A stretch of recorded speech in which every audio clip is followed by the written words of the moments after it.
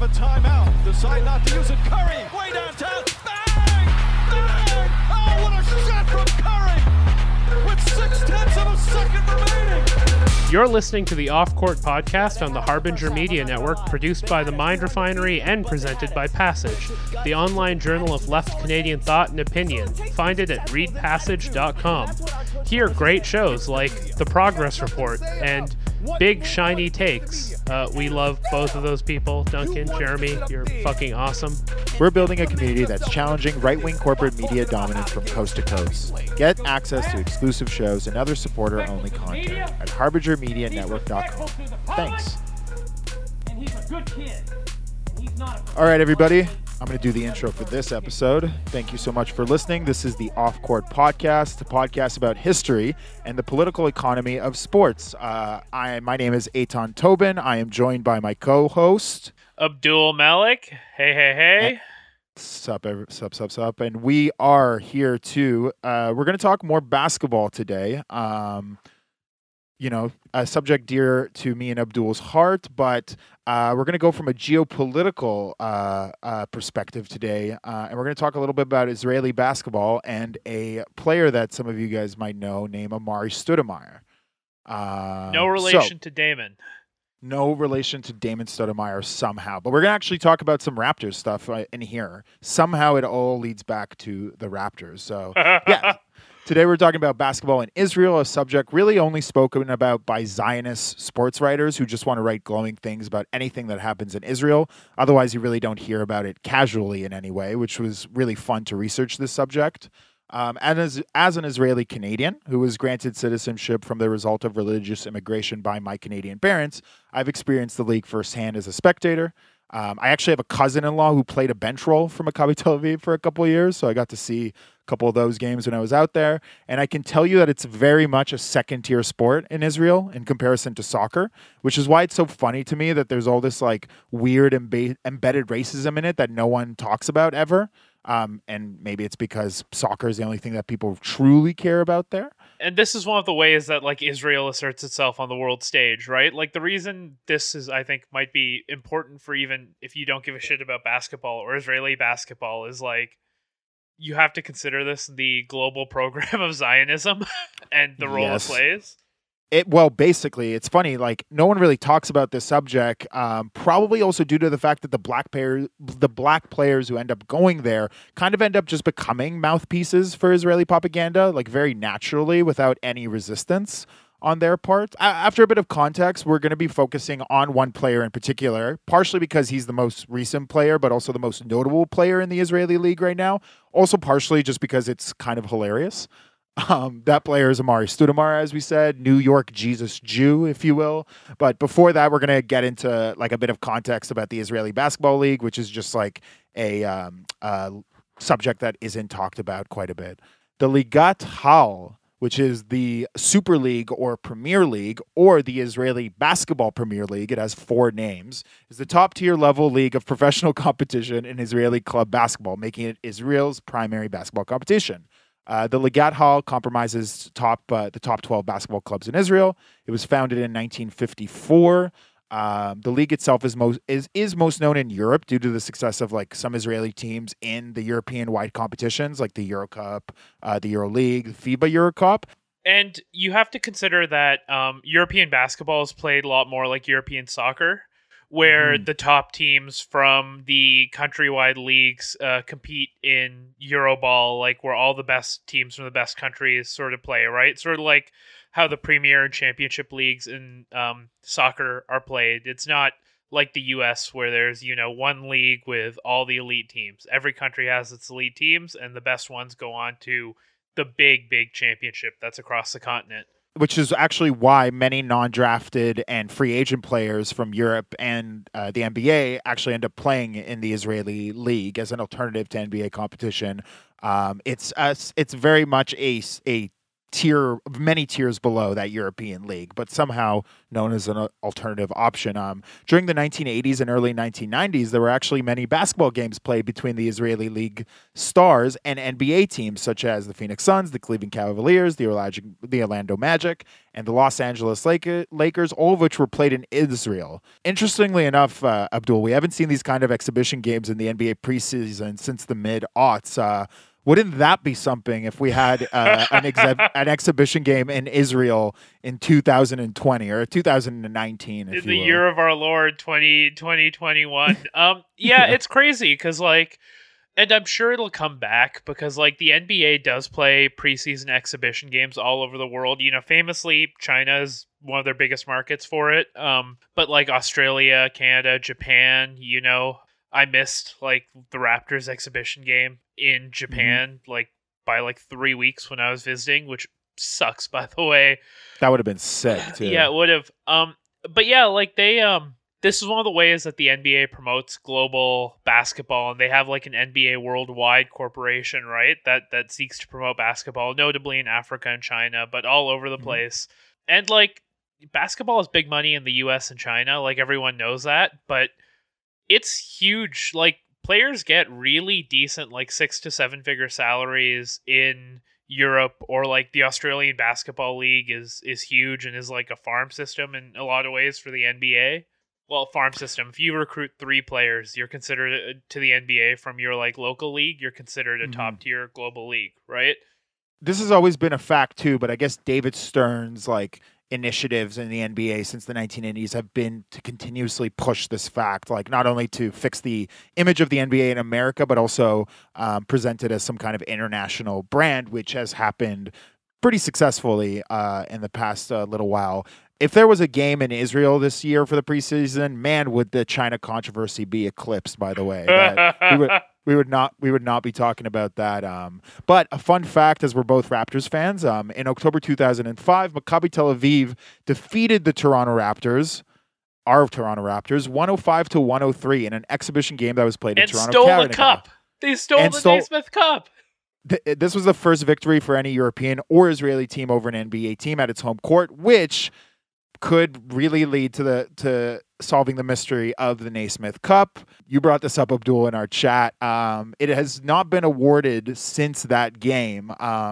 It was, in fact, let me actually get into a little ESPN article about this game. So Maccabi Tel Aviv beat an NBA team for the first time in 27 years. By the way, this is from the Associated Press on ESPN. They toppled the Toronto Raptors 105-103 on Sunday on Anthony Parker's jumper with 0.8 seconds left, which is another Toronto connection we'll get into. But Parker, who played in the NBA for Philadelphia and Orlando, had 24 points. Chris Bosh had 27 and 12 rebounds in 45 minutes. And Jalen Rose had 18 points in 41 minutes. Wow.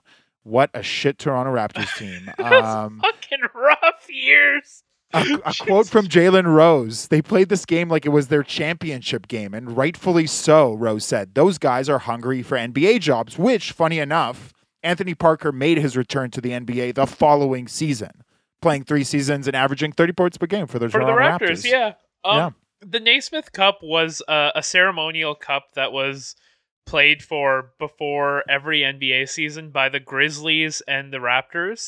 They were the only teams that would compete for this cup because they're the 2 Canadian teams. But after the Grizzlies moved, the Raptors shifted it to whatever international team they were playing in Canada. And there is a really good article by Blake Murphy at The Athletic trying to figure out where the Naismith Cup went. And he says that the location of it cannot be discerned, but it's almost certain through his research that Maccabi Tel Aviv just stole the cup and it's just hiding in the locker somewhere. It's not even a cup that means anything, but just doesn't they just clearly took it home and never returned it. Probably out of sheer excitement, but interestingly enough that you bring this up, like I said earlier, no Israeli team has played an exhibition game since then. And actually, in the article, it said that many of the 17,000 in attendance cheered for Maccabi, which shows how many Israelis, I guess, we have in Toronto. The Counselor General for Israel in Toronto slapped hands and joined the team in celebration as NBA Commissioner David Stern hurriedly walked off the court. So David Stern was even mad about this win, which I thought maybe it was like a weird New York Jew vindictiveness for embarrassing like his precious expansion team. But as you bring this up, it's probably because he realized that these Jews were going to steal the Naismith Cup from right under his nose. And like David Stern, who was the former commissioner of the NBA, he passed away earlier this year. Like it was about a month before Kobe died, so his death sort of became overshadowed. Dude was a piece of shit, but like his big thing was he like basically brought the NBA into the 20th and 21st century, and like he's to his credit, he's one of the main reasons the Raptors exist. If not the main reason, aside from, everyone else who was involved or whatever, but like, Colangelo and all that shit. But like, yeah, no, he does have that, like, hardness of like it's like the New York Jew thing, like you said, right? Where he was literally one of the most cutthroat people to ever run a sports league, for better or for worse. Other than him being an asshole, his interviews where he undercuts people, or when he like is crowd working the audience while he's doing the NBA draft when they're clearly booing him and shit, it's pretty fucking god level like badassery. But yeah, David Stern is kind of a piece of shit. Also, I guess the Maccabi Tel Aviv maybe thought the cup was theirs because they kind of are the Boston Celtics and Lakers combined on crack for the Israeli basketball league. Like they've basically won every single championship since the inception of the league, with like 5 exceptions throughout. So makes sense. The book I was reading, I'm reading Nick Nurse's, or I just finished Nick Nurse's autobiography, and he mentions Maccabi Tel Aviv from his time in Europe as one of those leagues where if the team did not win a championship, front office was likely all going to get fired. Like that's what the expectation was. Is like if you don't win, you're just gone, right? Because the expectation is you always win. That is fucking hilarious for a team in one of the smallest leagues in the world. So the NBA's ties with Israel did continue after this, though. Like over the years, the league has exported many of its foreign players to the NBA. In the 2009 draft, Omri Caspi was selected 23rd overall by the Sacramento Kings. Gal Meckel followed in 2013 by signing with the Dallas Mavericks. In 2016, Dragan Bender became the highest selection from the Israeli Basketball Premier League to be selected in an NBA draft with the Phoenix Suns. Taking him at 4th overall. Other players who have moved from the league to the NBA include Will Bynum, Anthony Parker, Roger Mason Jr., Eugene Pooh Jeter, Carlos Arroyo, and Nate Robinson. By the way, major PJ Tucker erasure there, but also whatever, he fucked the Raptors a little when he just left to go lose with Harden in the second round. It's worth mentioning not all these players are Israeli. Like Dragan Bender is from Bosnia. Nate Robinson is obviously from the US. Like But these teams just pull international talent. Like it's not unlikely for a player to play for the Israeli Basketball League for half the year and then go to like Canada and play for like a house league and then go to like Brazil and play for a team there, like all in the same year.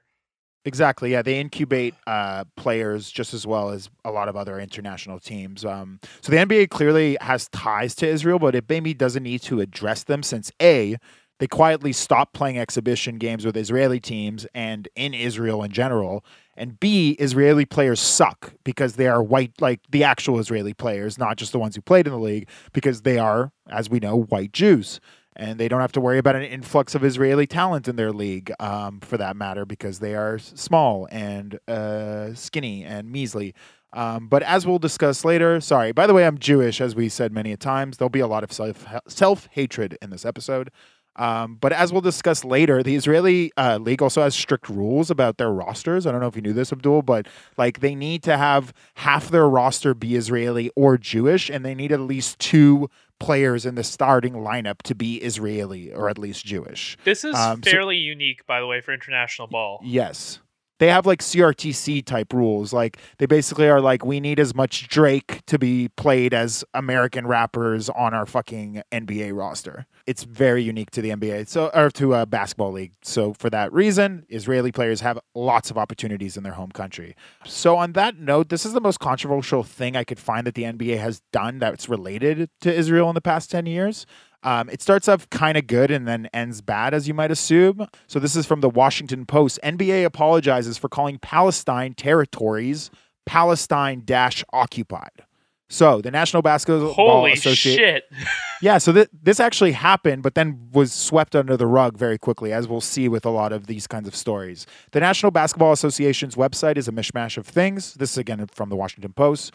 Old school power rankings, LeBron James retrospectives, box score, and a helping of international political incidents. I found that quote interesting because it seems to be exclusive to this incident and I guess China. Like in terms of the NBA since the start of the internet was a thing. Can you name any other international like issues other than these? No, the NBA has kept a really squeaky clean record with like global basketball, probably like out of the David Stern tradition, right? Like, you know, we're not too black for the rest of the world. Like we have a healthy amount of like European players because like Dirk Nowitzki and stuff like that. Like, yeah, no, that's by the way, the NBA, whoever put that up is an absolute god. Like, I know, right? The controversy comes courtesy of a list of nations tucked deep in the NBA website. On the site, fans can nominate their favorite players for an all-star team. Afterwards, voters are invited to fill out a form with their name, email, and home country. Included in that drop-down menu was Palestine-occupied territory.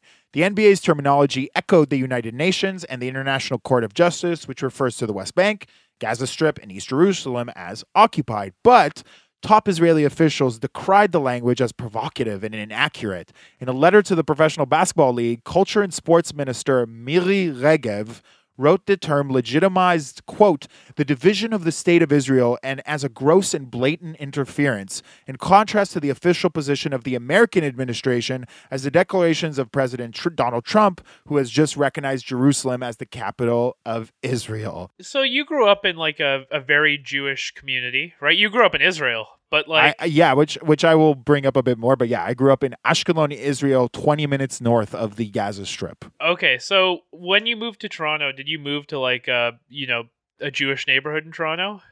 Yeah, we moved to Thornhill, which is probably the most Jewish suburb in all of Toronto. How many basketball fans did you know growing up in that community, especially ones who are of the age where they give a shit about basketball without this quote unquote controversy? Quite a few, I would guess. Not that they would care about this controversy, but like I knew quite a few basketball fans. Like older?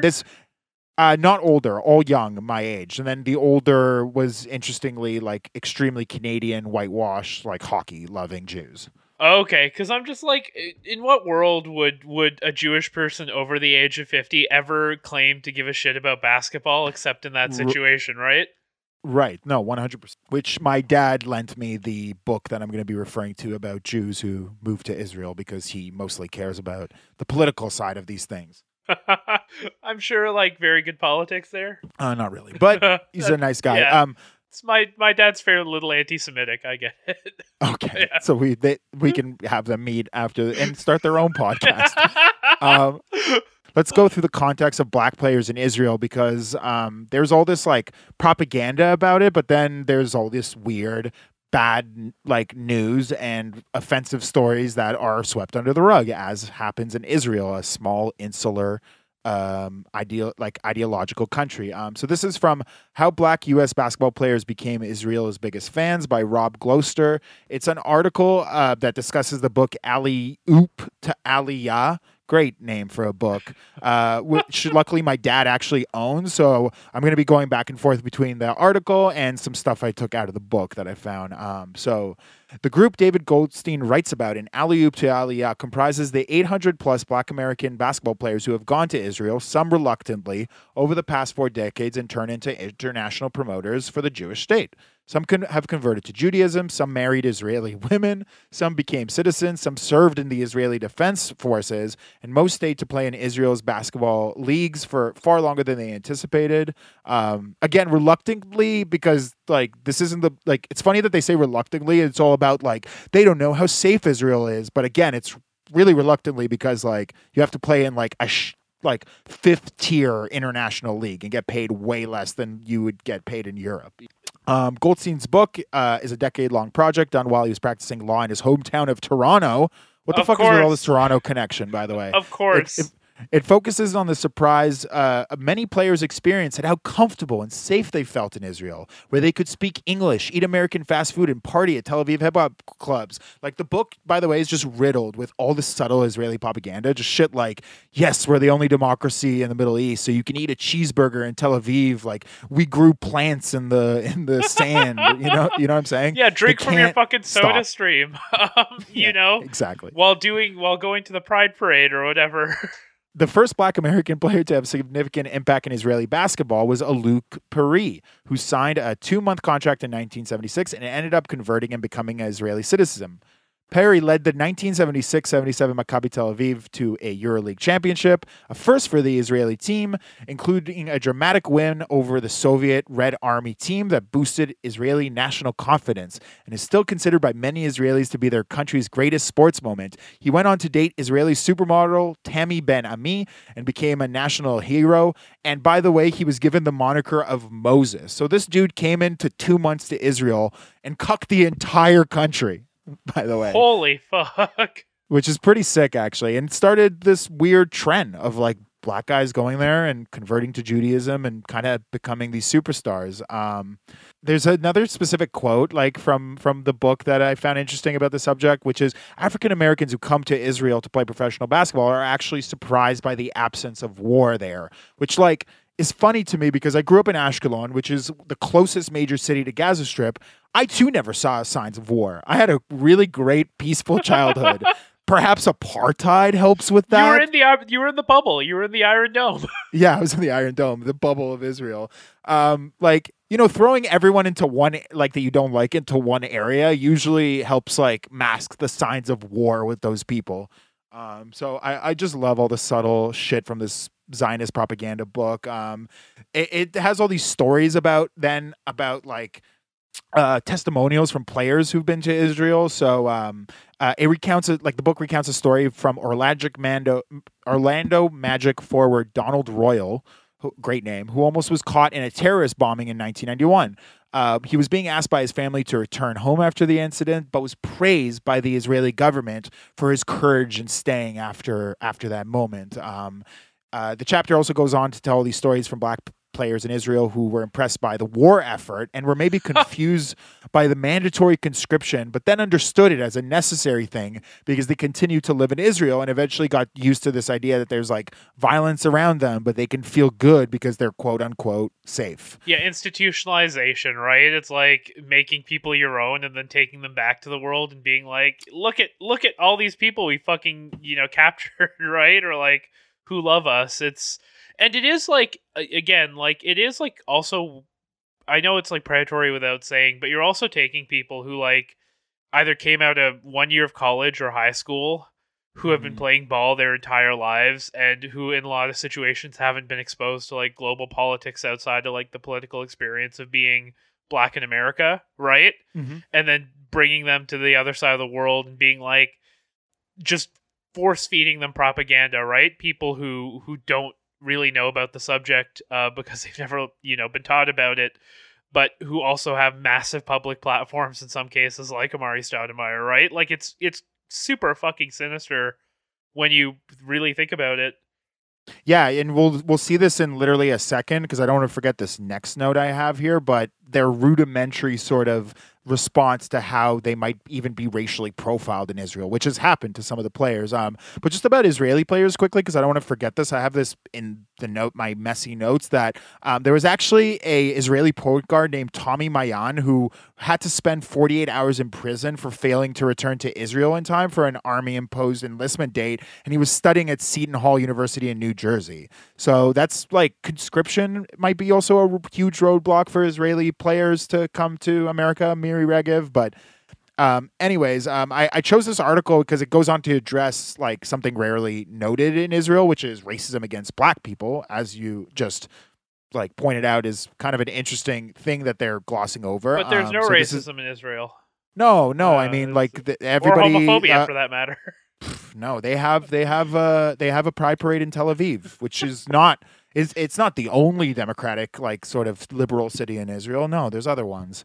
Lots of sarcasm in both of our sentences. It's like going to Turkey, which I've done this, where like the difference between Istanbul and every other city in Turkey is it's like being in a different country, basically, right? Because like Istanbul really is that east-west crossroads. Like, there's obviously some taboo, but like, you go from there to like any city in like Anatolia, for example, and it really is like the difference between being in like, I don't know, New York and then going immediately to Iraq, right? Like it's really fucking weird and which is actually maybe why basketball players come to like black basketball players come to Israel and get this like weird culture shock where they end up like becoming mouthpieces for the Israeli government because they thought they were going to Iraq, but they went to this weird remixed Iraq that has a McDonald's at the Golan Heights or whatever. Is there actually a McDonald's in Golan Heights? I can only assume so. There are restaurants like up there and like some chain restaurants from the last time I was there. Imagine getting hit by a Hamas RPG while eating at an Olive Garden. I'm having my kosher non-cheeseburger Big Mac, and I fucking just get katushaed by some people on the like 5 minutes away. So just going back to black players' experiences there. This is from an article from J-Post, the Jerusalem Post. Why so many African American pro basketball players love Israel by Gabe Friedman. So when it comes to racism, Goldstein, the writer of Aliyub Talia, said that he learned from his interviews that many players have actually felt less overt racism in Israel than they did in the U.S. For example, Willie Sims, who played in Israel for nearly 20 years, was once nearly arrested when he locked his keys in his car and tried to get back into it. Israeli police officers knocked him to the ground and handcuffed him. I asked, did any of that make you want to come back to the U.S.? And he said, are you kidding? All they did was handcuff me. In the U.S., I would have gotten shot. Jesus so he Christ. got racially profiled, and that's okay, but he didn't die from the racial profiling, right? So Israel is better in that sense. But the funny thing is like I understand his logic. I mean, like that's the worst part of this is like I given the choice between those two extremes, I would definitely pick the handcuffing over the shooting, right? Like there is going to be like weird hints of logic in a lot of these testimonies. It's just they're always relegated to be used for like Zionist propaganda. There's no stone left unturned in Israel for stuff they can use. Even the racial profiling is still somehow twisted into Zionist propaganda, right? Exactly. Continuing the article, yet while the players seem to be accepted on societal levels, prejudices remain. No African American has ever been a head coach in Israel's first division, and very few have had prominent coaching jobs in the second and third divisions. In a speech to Israeli military members in 2001, then Maccabi Tel Aviv coach Penny Gershon was fired for saying that lighter-skinned players were smarter than darker-skinned ones, who he called dummies and slaves. This is the full quote, by the way, from Penny Gershon, before I have you comment about this. Quote, even among blacks, there are different colors. By the way, huge fucking trigger warning here. There is dark black and there is mocha. The mocha types are more clever. Usually the darker color comes from the street. Jesus. You could see the standing of those with a bit more mixture in their color. The darker blacks are stupid. They will do whatever you tell them, like slaves. By the way, regardless of all this bad press, Gershon was rehired 2 years later by Maccabi Tel Aviv, went on to win more championships with them, and eventually like held roles in Israeli basketball and he's currently a broadcaster. By the way, that is absolutely like just the brazenness of that quote. You know what I mean? It's not even like he was saying it in private, right? Like that's the most insane part. Yeah, like there was the announcer earlier this year who was fired for saying gay slurs when he thought the camera baseball. Yeah, when he thought the mic was off. Right? It's remarkable. This guy's like the Rick Pitino of like basketball too, because like the black players were quoted in this book and in other articles that I found defending him and saying that like he's not a racist and he's such a great coach and he didn't mean it. But to your point, like he said this publicly, which means he airs out this theory in practices, I assume. Like, oh, you're one of those mocha types. You come here, you can play the wing position. You fucking darker ones, you get to be in the back. Yeah, or you whatever. get to come off the bench and play center or something like that, right? Like, Yeah. it's one of those things where it's like even the most like virulently racist coach in America wouldn't even start to imagine to say something like that in public, right? Like even in like hegemonically white countries, I don't think like a coach in like Belgium, for example, would even think about like it would think it was okay to say this. But there's something about like that environment, especially since it's like so insulated, right? Like Israel as a country is like more deeply insular than, you know, most other countries in the world. One of the players actually who defended this Gershon guy, like went and shat on Europe, like saying that Europe is more racist, even though, like you said, like it can be assumed that most of those coaches would probably be aware of like international issues of racism. The quote from Mark Brisker, longtime Israeli league player Mark Brisker recalled being called a monkey and various other racist names while playing in Europe, but never in Israel. And like there's so many testimonials like this about shit about how like diverse Israel is, which makes them easier to integrate. Like, yeah, it's diverse in Israel. Some of the Jews are tanned and some of them are not. You're not being called a monkey. You're just being given an essay on why you're scientifically dumb. Or like you're given a caliper test rather than having slurs yelled at you, right? I mean, the Jews are very intellectual, right? Like they know how smart they are. By the way, this Pini Gershon controversy was not the first one in Israel. Like even after all this anti-racism talk about how Israel's the bastion of equality, one final controversy and another trigger warning for everybody who's listening. This is from a blog by Seth J. Frantzman. It's called Terra Incognita. Israel's K-word. Can Holon teach us a lesson in racism? So this is from the blog post. At a conference at the Rupin Academic Center, the mayor of Holon, Moti Sasson, sat beside public officials and sports personalities and delivered a racist attack on Israeli sports and black people. According to media reports, quote, I don't want to see foreigners in Israeli sports. If you want to see Kushim, watch the NBA. Subsequently, he made a strange apology explaining that the use of the term Kushi, which is, by the way, spelled Kushi, had no place. It was meant, obviously, to refer to foreigner players. To listeners who aren't aware, like many equate the word Kushi to that of the N-word in the English language. Generally, it was used in the Hebrew Bible to refer to dark-skinned people. The Wikipedia page supports Moti Sasson's apology a bit. Like, it explains that in the terminology of the word, in early modern Hebrew usage, the term Kushi was used as an R mark referent to dark-skinned or red-haired person, funny enough, without derogatory implications. By the way, I do not remember using that word against gingers in Israel. But for example, it is used as a nickname, a term of endearment, or the renowned Israeli commando of the Yemenite extraction, Shimon Kushi Rimon. When William Shakespeare's Othello was first translated to Hebrew in 1874, the hero of the play was named Ithiel the Cushite, but in 2012, Kiryat Arbaz Chief Rabbi Dov Lior referred to U.S. President Barack Obama as the Kushi of the West. But as the Wikipedia article aptly points out, like in contemporary usage, the term is regarded as an ethnic slur akin to American usage of the N-word. So like, context is everything here. Like similarly to how Zionist rhetoric is constantly used to obfuscate like Israel's shitty talking points, they basically do the exact same thing to hide like this inherent xenophobia and racism towards black people when they have their own N-word that they constantly try to say isn't the N-word somehow. These days, we are completely bombarded with video content, whether it's a series, movies, or documentaries about, I don't know, Carole Baskin and the Tiger King. That's the best documentary there is, right, guys? Screenworthy tries to cut through all this noise and talk about what it all means from a cultural standpoint and how it affects the future of filmmaking. Hosts Kyle Bodanis and the Smart Alecky Mind Refinery creative team talk to content creators and filmmakers about the state of the industry while diving deep into noteworthy projects that arrive on your screen.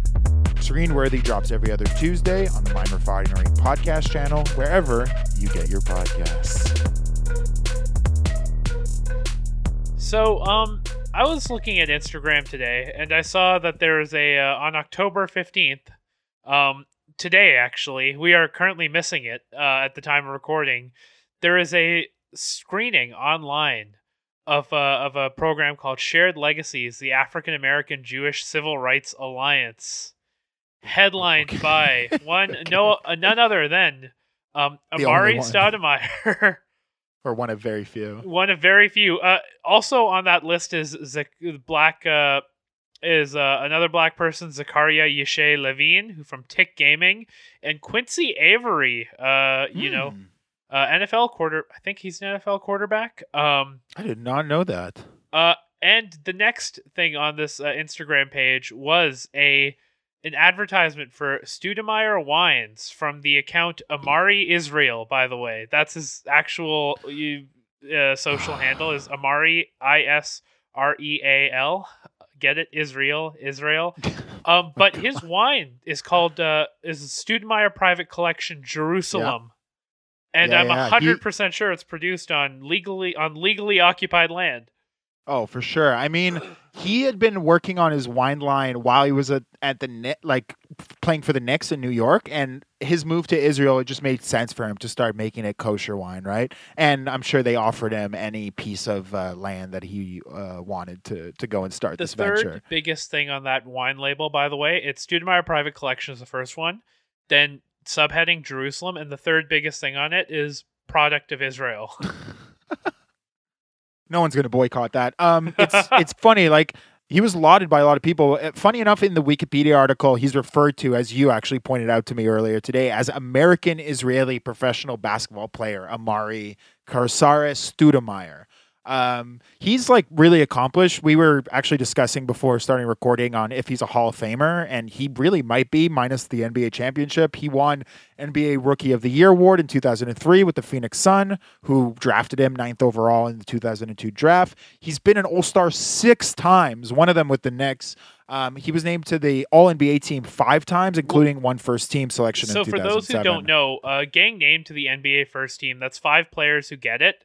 And it is so fucking rare to be named to a first team. Like, you have legendary players who are Hall of Famers who have won multiple championships who have never been named to the NBA first team. Like, it is like if you get that, you might as well be in like second MVP, right? Or third or fourth or fifth. Like, it is so hard. Yeah. His career was like 14 years. So that means like about a third of his career was spent being on all NBA teams, and half of it was being on all-star teams. So he did not mince his talents on the court until he went to the Knicks, baby. Until he went to the Knicks, where everybody does that. In 2010, Stoudamire opted out of his contract with the Phoenix Suns, which made him an unrestricted free agent. During free agency, he got his big payday with the New York Knicks, who agreed to a $99.7 million contract that they're totally not going to stretch after all this. They totally will. On the first day that free agents were allowed to officially sign, the Knicks formally introduced Stoudamire at Madison Square Garden, where he proclaimed, quote, "The Knicks are back," referring to their lack of success in the past few years. So for those who don't know, because I'm hopeful that a lot of non-basketball fans or non-sports fans are listening to this, the Knicks are the punchline of basically all American sports. Like the Knicks, and for a while it was the Cleveland Browns, but they got better and the Knicks did not. And they're owned by a massive piece of shit we'll do an episode on in the future, James 100%. Dolan. Yes. Let's go into like what happened on the Knicks with Stoudamire. He was reunited, by the way, with Mike D'Antoni, who had coached him on the Suns. On December 15th, 2010, in a loss against the Boston Celtics, a loss. Stoudamire set a franchise record with his 9th straight 30-point game. Also in December of 2010, he set a franchise record with his 9th straight shooting 50% or better from the field. And on January 27th, 2011, Stoudamire was named a starter for the Eastern Conference All-Star team alongside LeBron James, Dwayne Wade, Derrick Rose, and Dwight Howard. Jesus. He became the first Knicks player, by the way, to start in a game since Patrick Ewing. So that just speaks to like how awful the front office has been, which, by the way, to our non-NBA or basketball fans, like the Knicks last time in the playoffs at that point was 1997 or 98 with Jeff Van Gundy coaching them and Patrick Ewing going up against the Rockets in one of the lockout seasons. That era of Stoudamire's career can't be really discussed without mentioning Carmelo Anthony, because on February 22nd, 2011, the Knicks made a 3-team trade with the Denver Nuggets and Minnesota Timberwolves that sent Nuggets superstar Carmelo Anthony to the Knicks alongside Nuggets starting point guard Chauncey Billups, which a lot of people don't remember because he was like waived very quickly off that team. And then that year, the Knicks made their first playoff appearance since 2004. Stoudamire was injured during the playoffs, by the way. In Game 3, Stoudamire attempted a Willis Reed-like comeback by playing in a game despite having a bad back. In the first round of the playoffs, the Knicks were swept by the Boston Celtics. Stoudamire actually ended up having one of the best seasons in his career, averaging 25.3 points, 9.1 rebounds, and a career-high 2.6 assists and 2 blocks per game, which, to be honest, is probably enough reason for Amar'e to become a Knicks legend, besides the fact that he began to dabble in Judaism. Those are fairly good lines for a franchise that just needed anything at that point to feel good about itself. His nickname was Stat because of how he pumped up stat lines.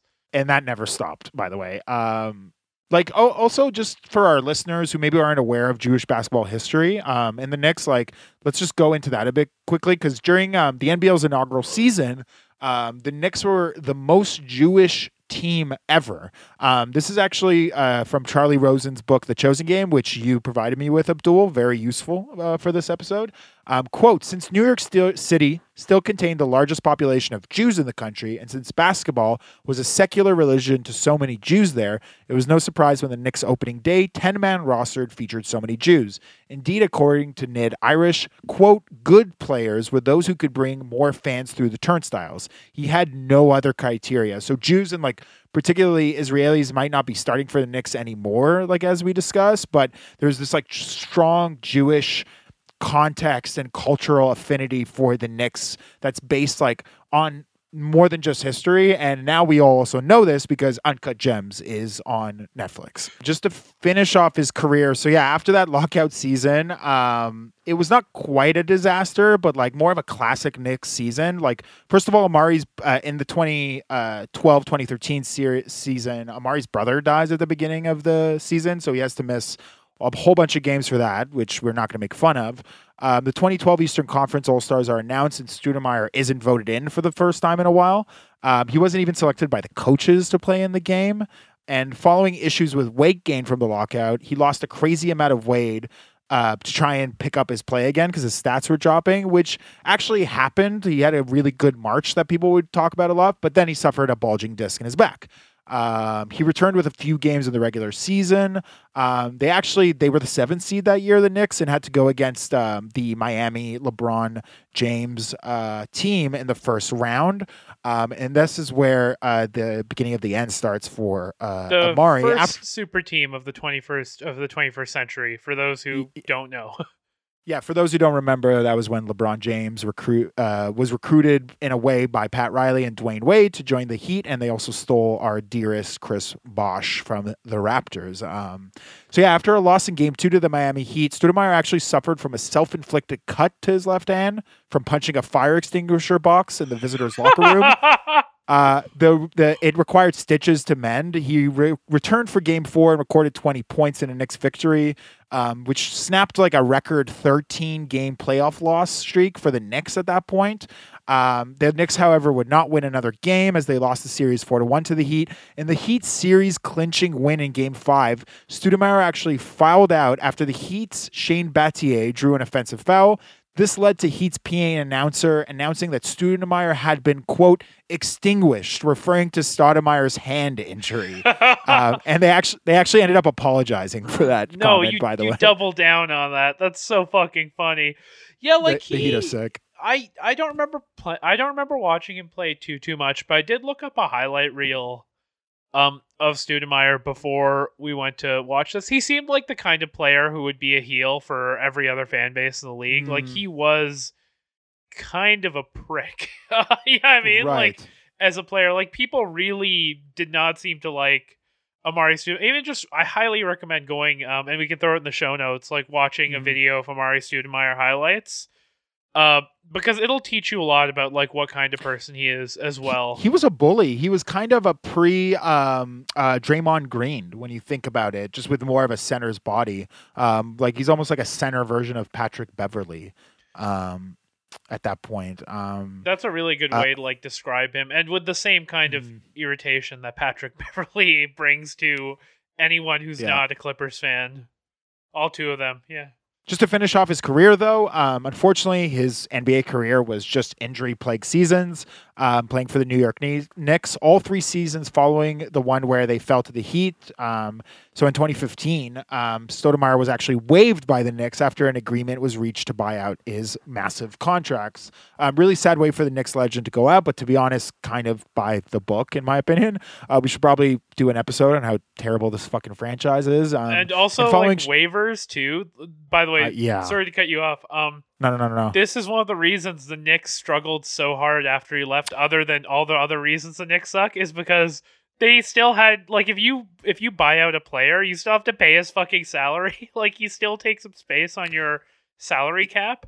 And Amar'e's name would have been on their salary cap for years after that. So Knicks players who are really into the math would have to stare at his fucking salary being paid out, like, after that fact. I'm still seeing like people like, I don't know, I think Grievous Vasquez or some other players on the Raptors. He just came off the books, I'm pretty sure. He left the Raptors 3 years ago, but he's still on the books. They have about $8 million in dead cap, which is not bad for that kind of team, but we could have become the Knicks, but fortunately we had Masai save us.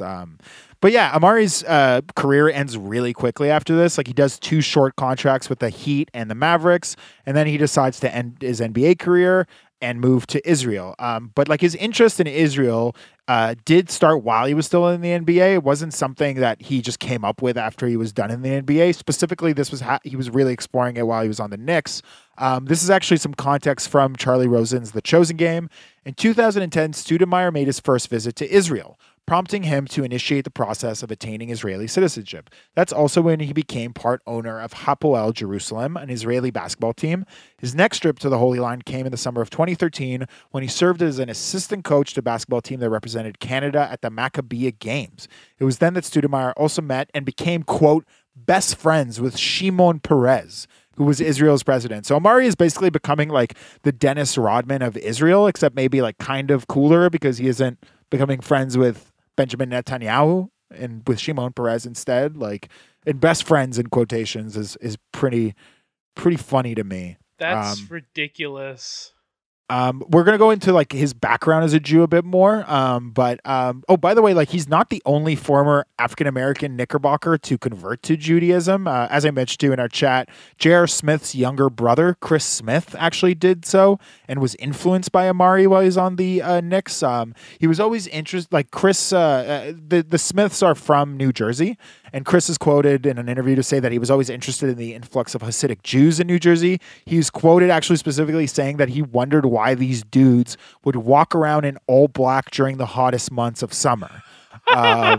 Chris was signed to the Knicks basically after his older brother demanded that he be signed there as well. That's where he met Amar'e and was curious about why he was wearing tzitzit, which is the traditional Orthodox garb that you wear under your clothes, and the religious books he was bringing. Chris was then signed to Daniel Hazan, who is an openly Orthodox NBA agent, NYU graduate, who kept inviting Chris to Shabbat dinners to get him signed.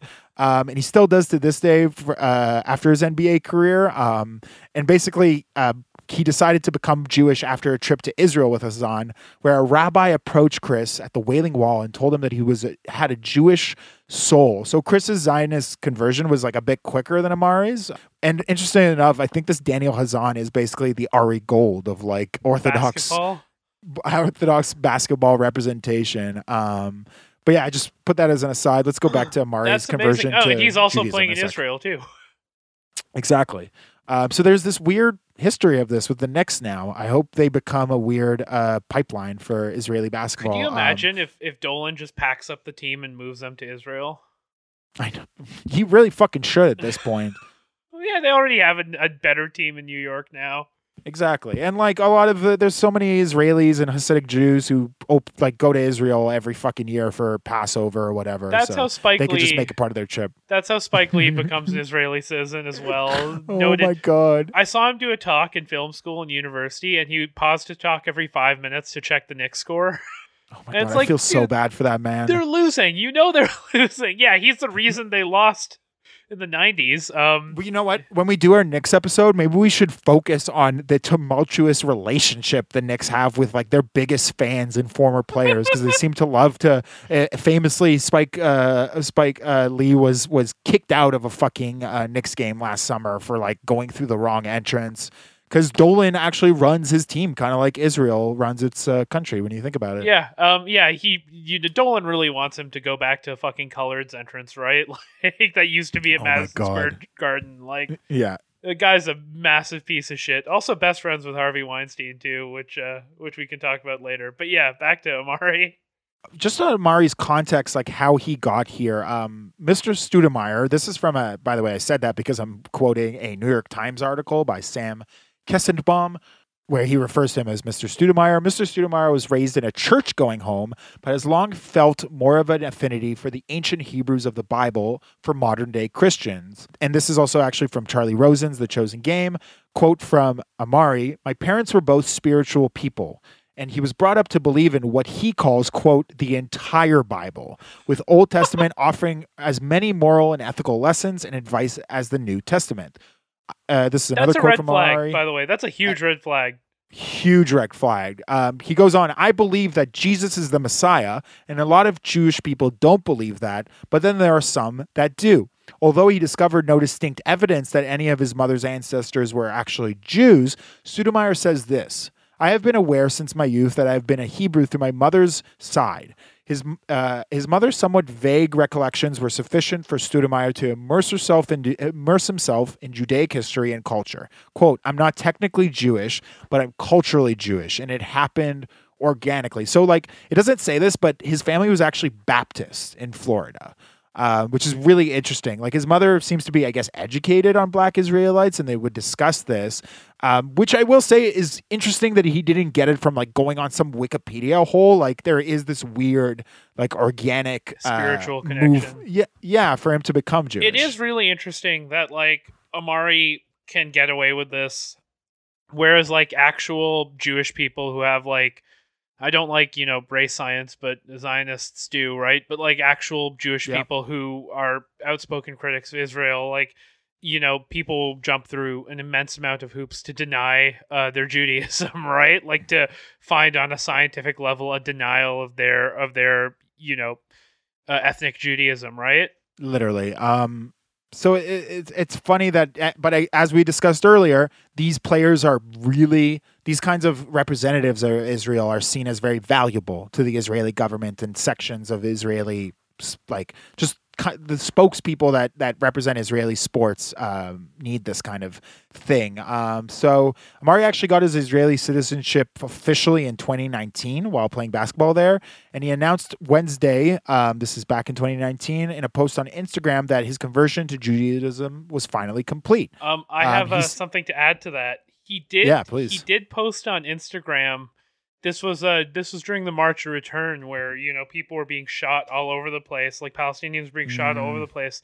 He posted "Pray for Palestine" in like the most milquetoast meme of a Jewish and Muslim kid holding hands. Oh my god! I mean, he has a camp where he does Palestinian and Jews to come together and play together, but I assume it's just as milquetoast as what you're describing. Yeah, he did delete it after the fact. After Becky Griffin, an Israeli-born columnist who describes herself as a basketball princess in her Twitter bio, harassed him repeatedly through TMZ Sports, the New York Times, and a bunch of high-profile Zionists on him. And like she just for hours, I'm not joking, I'm reading the article right now. For hours, she just retweeted this thing tagging hundreds of different organizations. What the fuck? Like Daily Beast, Deadspin, New York Times, the organizers of his camp in Israel, until he deleted it. So he got Barry Weist basically by this girl. And it appears that was actually threatening. This meme, which you can find, it's the most boring shit in the world. It's not even like anti-Israel. There is like an implication that threatened his ability to get citizenship if he had kept it up.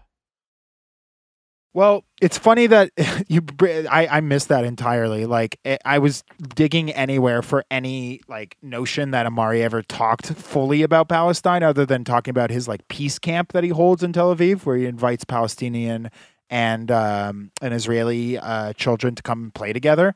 But I guess they let him talk about this stuff where he defends Jews. There's actually like an interview clip with him on TMZ where he cites lack of leadership in the black community as the reason why some black celebrities fall for anti-Semitic conspiracies. Like, I guess Amar'e, he's a black Israelite, but he's not the Nick Cannon or Wiley type where they think that Jews like stole their valor, right?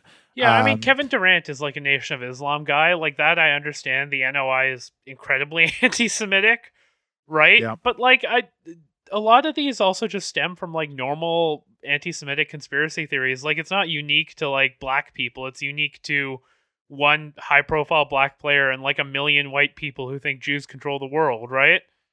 Exactly. I mean, Zionist Jews like love his rhetoric too, where he constantly says how similar black people are to Jews.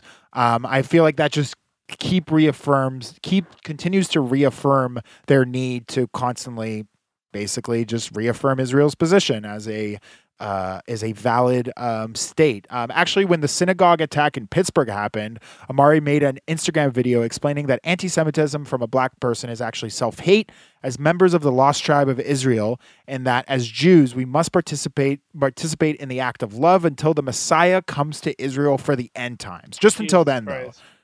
Yeah, so he is slowly becoming a bit of a fundamentalist Jew. Like he does do the Jew thing pretty strictly. Like he doesn't eat pork anymore. He doesn't eat shellfish. He considers himself a Jew, but actually in a 2016 documentary about signing in Israel, he goes on to say that he still considers himself a Christian at the same time. He believes in the entire Bible, as I had said. Can Jewish people wear gold? Yes. Oh, okay. Yeah. It's curious. just the tattoos are an issue, and he has a whole bunch of Jewish tattoos. Which, like, I was watching some of these documentaries about him. There, like, whenever the rabbis are asked about it, their faces turn red, and they're like, "Oh, I can't speak about that. We still love Amar'e." Like, they don't really care. I'm so curious. He has a bunch of scholastic children's books called Stats. Yes, I want to know. Like, I wish I could do a Control F through them for mentions of Israel. It would be great if he actually did like a pro-Israeli cartoon kids book of some kind. But just on the gold aspect, actually, and just on Amar'e being like an influencer of some kind. So this is from that New York Times article I mentioned earlier. When they were interviewing him, they described that the way he looked, that his name was splashed in big white letters on a black leather jacket he wore to the museum that actually said "spiritual gangster" on the front of it as well. He had 2 necklaces glittered on his chest. One was a Hebrew menorah and the other was a Jesus medallion. Okay. Yeah, so this, what's Amar'e doing exactly? This is from the Charlie Rosen book about Jews and basketball. The culture has influenced Stoudamire to the point where he wore a yarmulke and prayer shawl for his 2012 religious wedding. He tweets Shabbat Shalom on the eve of Sabbath and has started days with Twitter messages of Boker Tov, which is Hebrew for good morning. And although the practice is frowned upon in virtually every Judaic practice, Stoudamire has the Star of David tattooed on his shoulder. So, like, he rocks Israelite swag and is basically becoming like a Jewish Zionist influencer with like fashion and social media to like boost this like Judaic identity. And he owns one of the clubs, right? He owns Hapoel Jerusalem, which like is where he signed. Israeli Jay-Z, like in terms of his like entrepreneurship or whatever, because he's also got the wines. He's also got the... It's so funny that you say that because I literally wrote that in my fucking notes after this part. This is... from the same New York Times article. Mr. Stoudamire's faith has animated his professional forays. In 2014, he produced a documentary, Village of Peace, about a long-time Hebrew Israelite community in Dimona, Israel. He also calls his mushrooming private miscellany of arts, including a Jean-Michel Basquiat canvas, among many other 70-ish pieces, the Melech collection, which is Hebrew for king. A new addition to his collection is a 45-foot mural depicting the fiery siege of Jerusalem's Second Temple in AD 70. Yeah, and his new wine label, Stoudamire Cellars, released 3 new bottles just in time for Passover. This year, a Cabernet Sauvignon and other blends of red, all kosher, made from grapes crushed at an Israeli vineyard. He also hosts an internet course on the popular legends of biblical lost tribes of Israel. So he's basically a Zionist Jay-Z art peddler. He's also a classic celebrity with like a wine line or a liquor of some kind, right? But it's like black Manischewitz, which is pretty cool. On the wine in a YouTube video promoting the Big Three, which we didn't really mention. He plays for Ice Cube's Big 3-on-3 league for one summer. It's for washed up players, basically. Yeah, so Amar'e was perfect for that. He talks about his wine line. He had been working on it since he had been on the Knicks, and his move to Israel just expedited the process. Or he found like a bunch of idiots who would eat his disgusting kosher wine on the daily, right?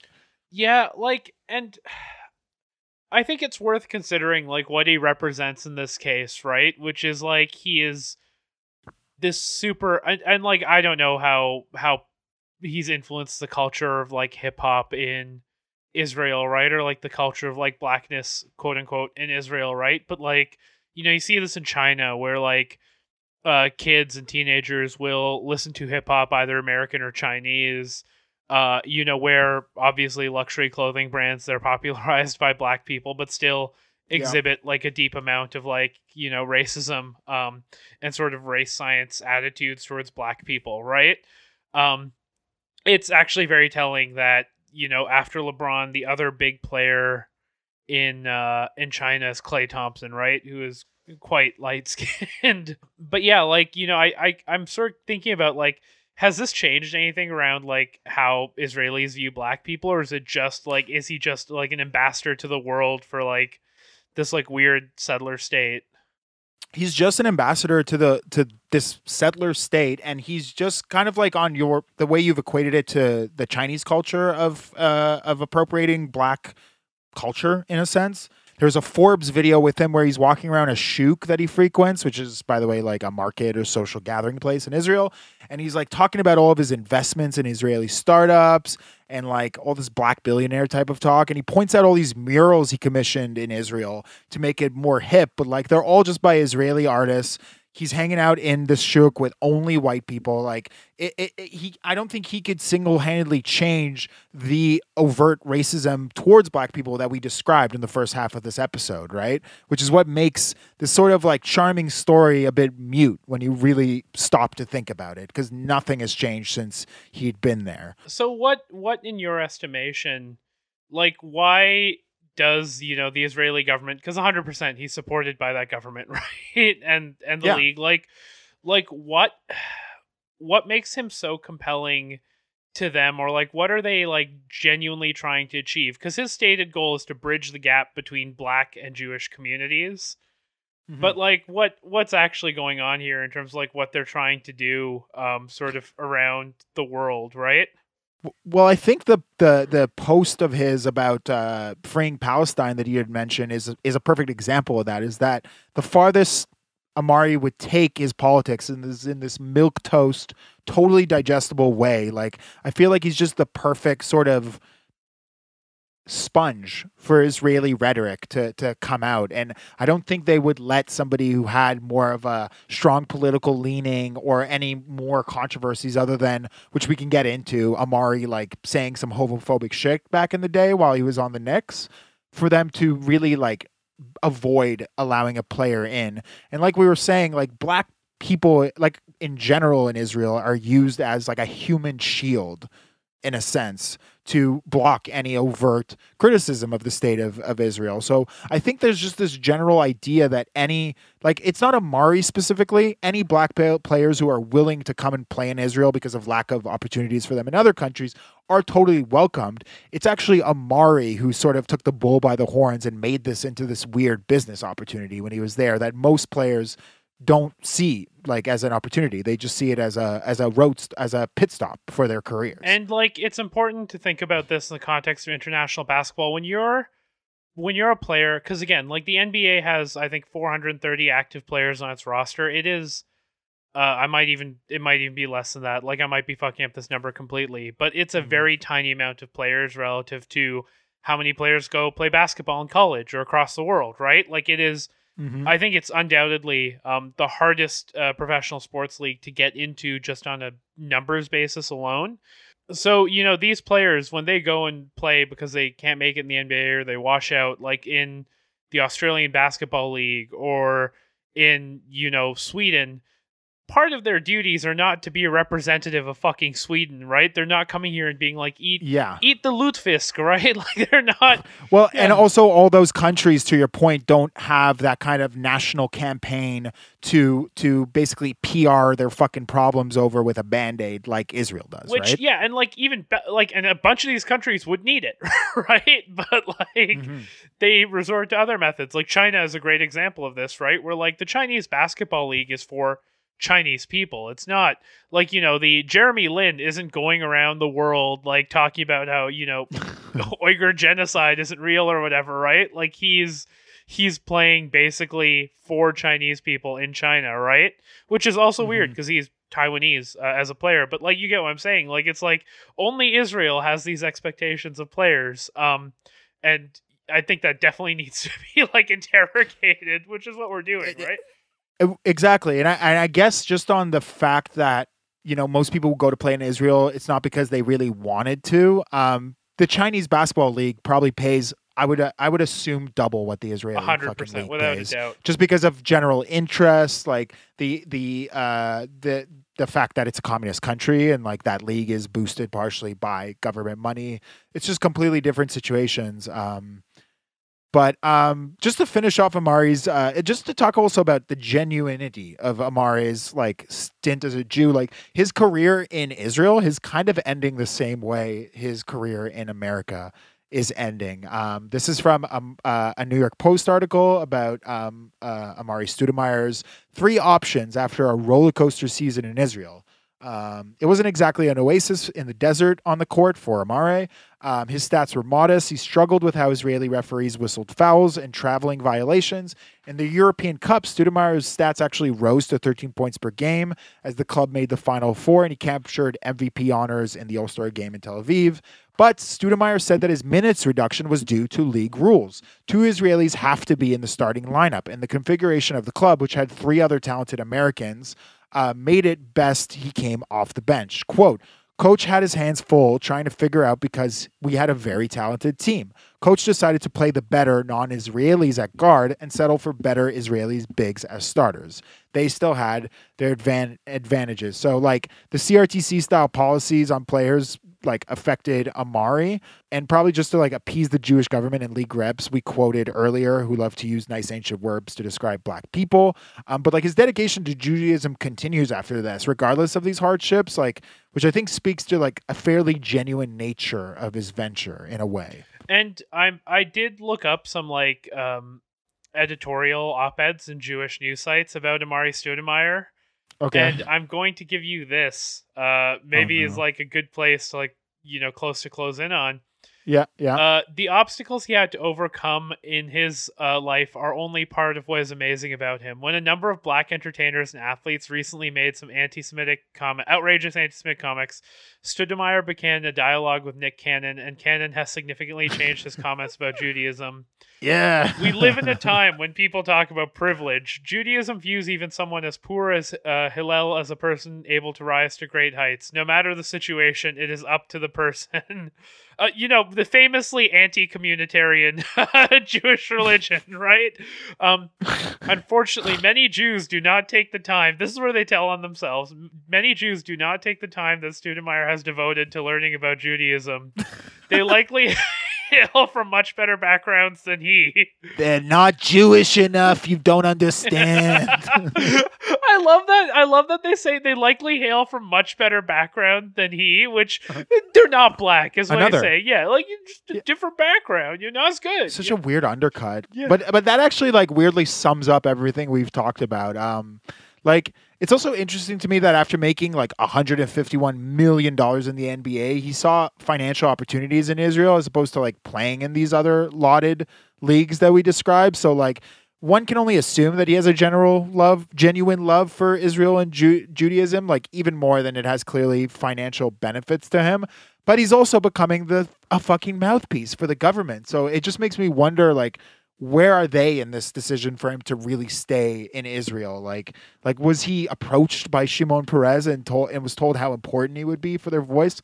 I think so. Well, he was also like given the superstar treatment, I think, in a way that like, and you see this with a lot of players, because players usually don't stick around in international leagues, but a lot of them do because they're given the superstar treatment that they never got in the NBA, right? Like Jeremy Lin wants to return to the NBA, I think mostly because he knows what it's like to be a winner, right? But he's blowing up the Chinese basketball league right now and stuff like that. Like, why would you want to leave when you making, it's one of the few leagues that I think is willing to pay into the into like the tens of millions rather than just like $1 million in any international league is considered top of the game, right?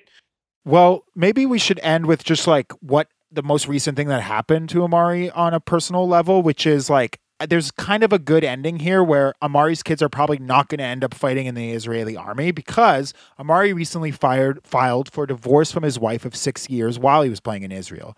A year after he had a kid with a girlfriend in Florida, which is like sadly not a sassy Israeli woman. The unique part of this is that he was the one who filed for divorce, not his wife. And he did this while paying the girlfriend child support under the table. Like the dream is still kind of alive because Amar'e actually decided last year to end the divorce proceedings due to financial reasons. But that being said, his family decided to move away from Israel while he's playing there. So like the happiest part of this story is that his family might not be forced to keep living there and like his kids having to deal with microaggressions on the daily as they like prepare to no-scope Palestinians for the Israeli army for no wage.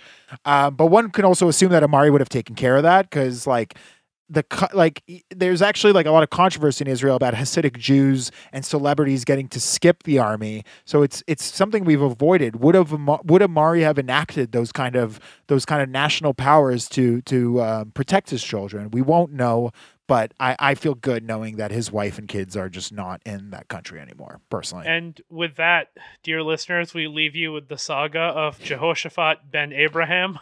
Yes. Which I believe is Amar'e's. I'm terrible at Hebrew, and I grew up Jehoshaphat ben Avram. Ben Avram, yes. I grew up learning Arabic, and I'm terrible at that too, so it's not anti-Semitic. I'm just not a language person, but yeah.